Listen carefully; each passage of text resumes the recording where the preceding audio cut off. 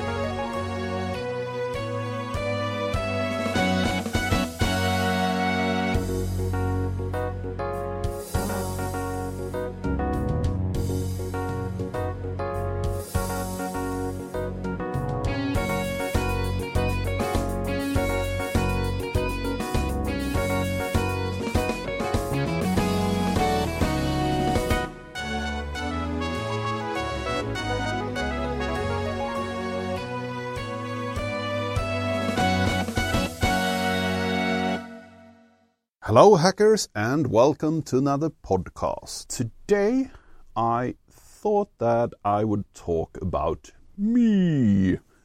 I'm not used to talk about me, but I heard that there were a lack of shows, and I have some show ideas, but I haven't prepared any of them.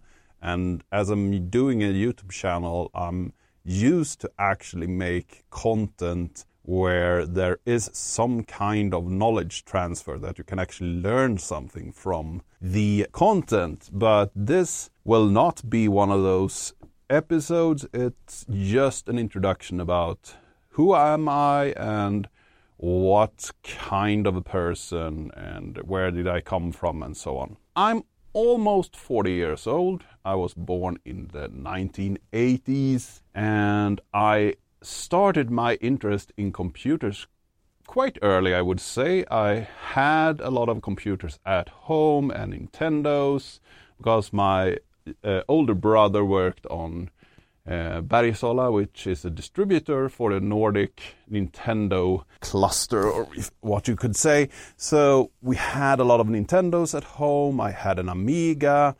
At 8 years old, I got a Spectrum, I believe, XY, and I started programming on that. I actually wrote my first program, this Hangman program, at 8 years old, and I really was fascinated by these electrical machines that you could give instructions to, and they did what you told them.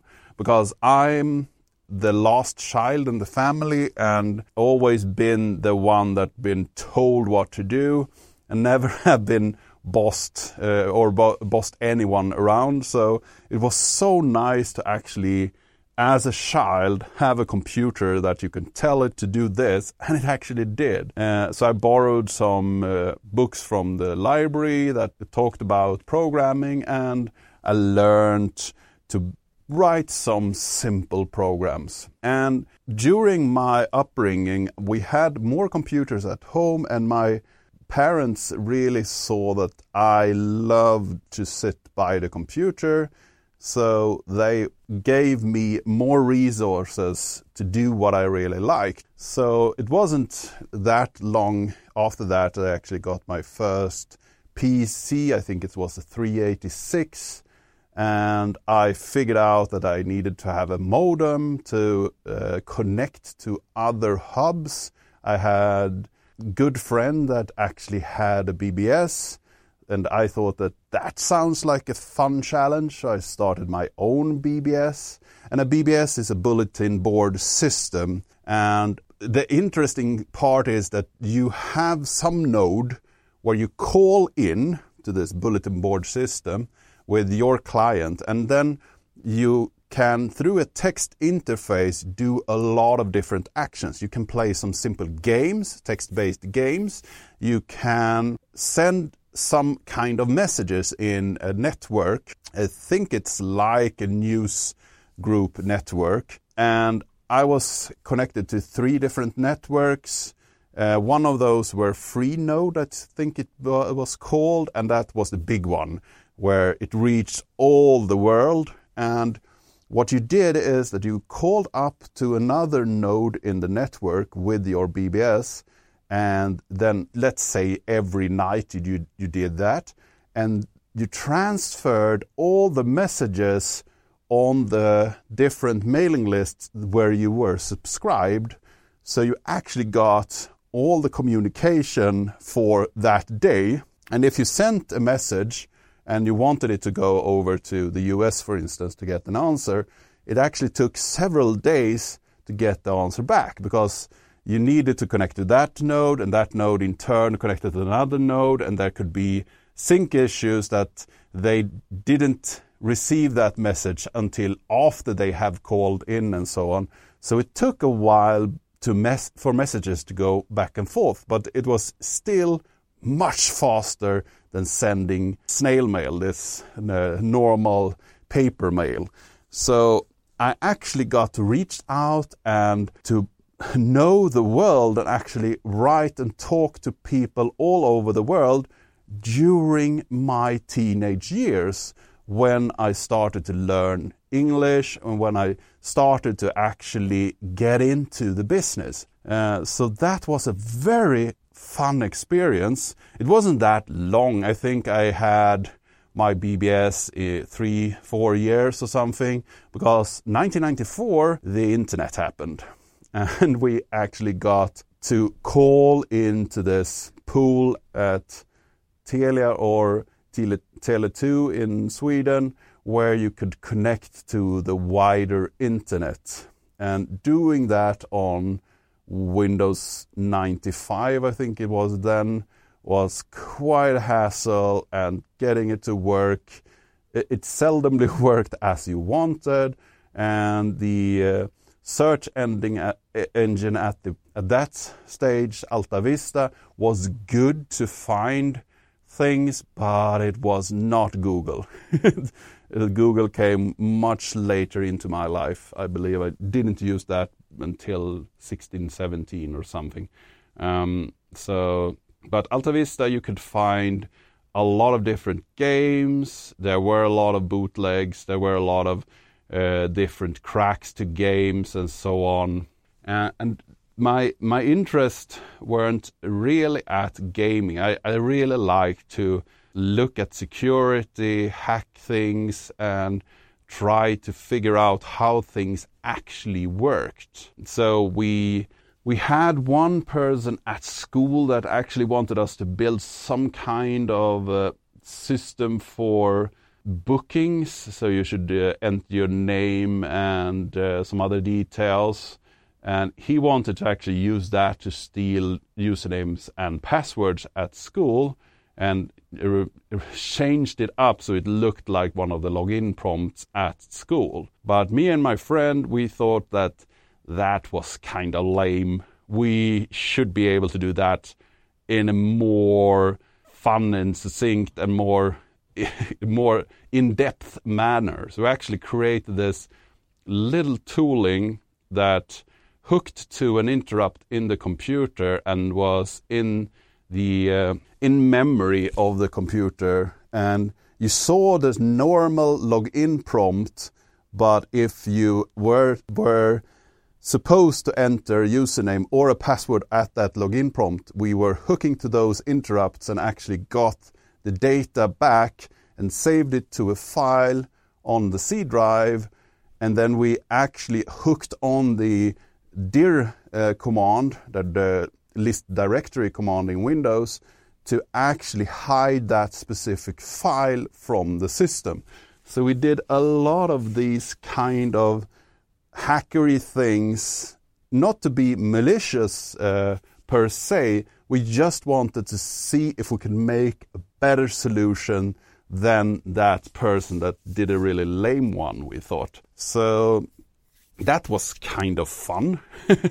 And since 8 years old, I always knew that I wanted to play around with computers. I always wanted to have that as my hobby. I swam a lot during my teenage years and competed both in the Swedish championships, and I have always also competed in some world events and competed in other countries. And yeah, I've been traveling a lot with the swimming team and seen a lot of different countries that way. So I knew that there were a lot of people out there, and I really liked that the internet actually gather us together in a community of the world. Yeah, that was my teenage years and my school years, and I pretty much worked my way up to go to college or university in order to get a degree in computer science. I didn't really know what I wanted to work with when I ended up being done with that, but I wanted to know more about computer science because that was something that I was interested in. And when I came out, there weren't any job offerings, and I actually started off just playing around with some simple jobs. I were fronting or fixing products at different stores, and I worked at the gas station for a year, doing all the night shifts and so on. So I have that kind of experience too. But after a year or perhaps two after my university, one person called me up and said, well, you are still living in Växjö, where I actually went to university. Do you want to have a computer job because one of your friends is here working? And I was like, yeah, I'm still living in Växjö, of course, I can come to an interview. I did not live in Växjö. So I had to go the 2-hour car drive down there to actually go to that interview and fix an apartment quickly down there so I can actually start to work. And that was a web bureau that created a platform for publishing both your web page with a lot of different functionalities and also creating e-commerce sites. And it was very flexible, and they had a lot of great ideas. So I were there with the 3 other peoples to actually develop the platform, but we did a lot of customizations as well for different customers, and I got to actually work with some pretty amazing customers that had very forward-thinking ideas. So I really got a lot of experience about the e-commerce system. Sadly, Växjö is literally in the middle of the woods, and I got fed up with actually being too far from the sea. I really like seawater. I really like to swim. I really like that kind of an atmosphere. So I needed to move back home to Gothenburg, which is a harbor town, so close to the sea. And I got an employment to another, more of a consultancy, but they actually had a very large e-commerce platform called Websphere Commerce that they sold and did a lot of modifications to. And as I did a lot of modifications to our earlier platform, I was quite accustomed to doing these kind of modifications, and I dove down, actually got to understand the platform and how to change it and how to do very strange optimizations and customizations to this large Java development environment. And it was there I really dove down into the Java framework and how to actually build things that were not perhaps intended to be built that way, but doing customizations in Java is very easy, and it's a very powerful language to actually replace logic that you need to replace, or to find things to actually make a very powerful whole of an application. So I learned a lot about Java there, and after that I had a quick work at a mobile company where we did some mapping software, or actually navigation software, so I got to learn about that business. And where I work today, I do work where we import a lot of different newspapers, books and magazines, and make them available to the world at large. And our main focus on this company is accessibility. So since the 70s, this company has actually created newspaper that are some newspaper that you can listen to. So they take all the Swedish newspapers and convert them to audio in order to give subscribers that might not be able to read the newspaper the option to actually listen to it instead. And that is actually contracted by law in Sweden, that everybody should be able to get news media in this country. So we are working with the government for those things, but the company has grown, and now we do these kind of things for magazine, newspapers and books, and we also do other kind of distribution. So that's the place that I actually ended up and where I work now. So this was a little bit of a history about who I am and what I do. And during my off time or my spare time, I really like to swim. I still do that. And I started a YouTube channel and I've done it for 4 years. And I publish a new video every week that is educational, mostly Java related. And I also talk about a lot of other different libraries that I come across, or other things that could be useful for you as a developer. So I like to educate. I like to see people reach new heights in this competitive environment. And I really like when some student gives me a message and says that they really understand this subject now and they have struggled with it for a while. That's really rewarding. So I really like to have that side business, is not the right word, but that side hobby. So this was a little bit about me, and now you know who I am and why I'm talking on Hacker Public Radio. I don't like to talk about myself, but I like to educate, and I hopefully will be giving you more shows about different topics that I could explain well in audio. So until next time, I hope that you have a great week and hear you later.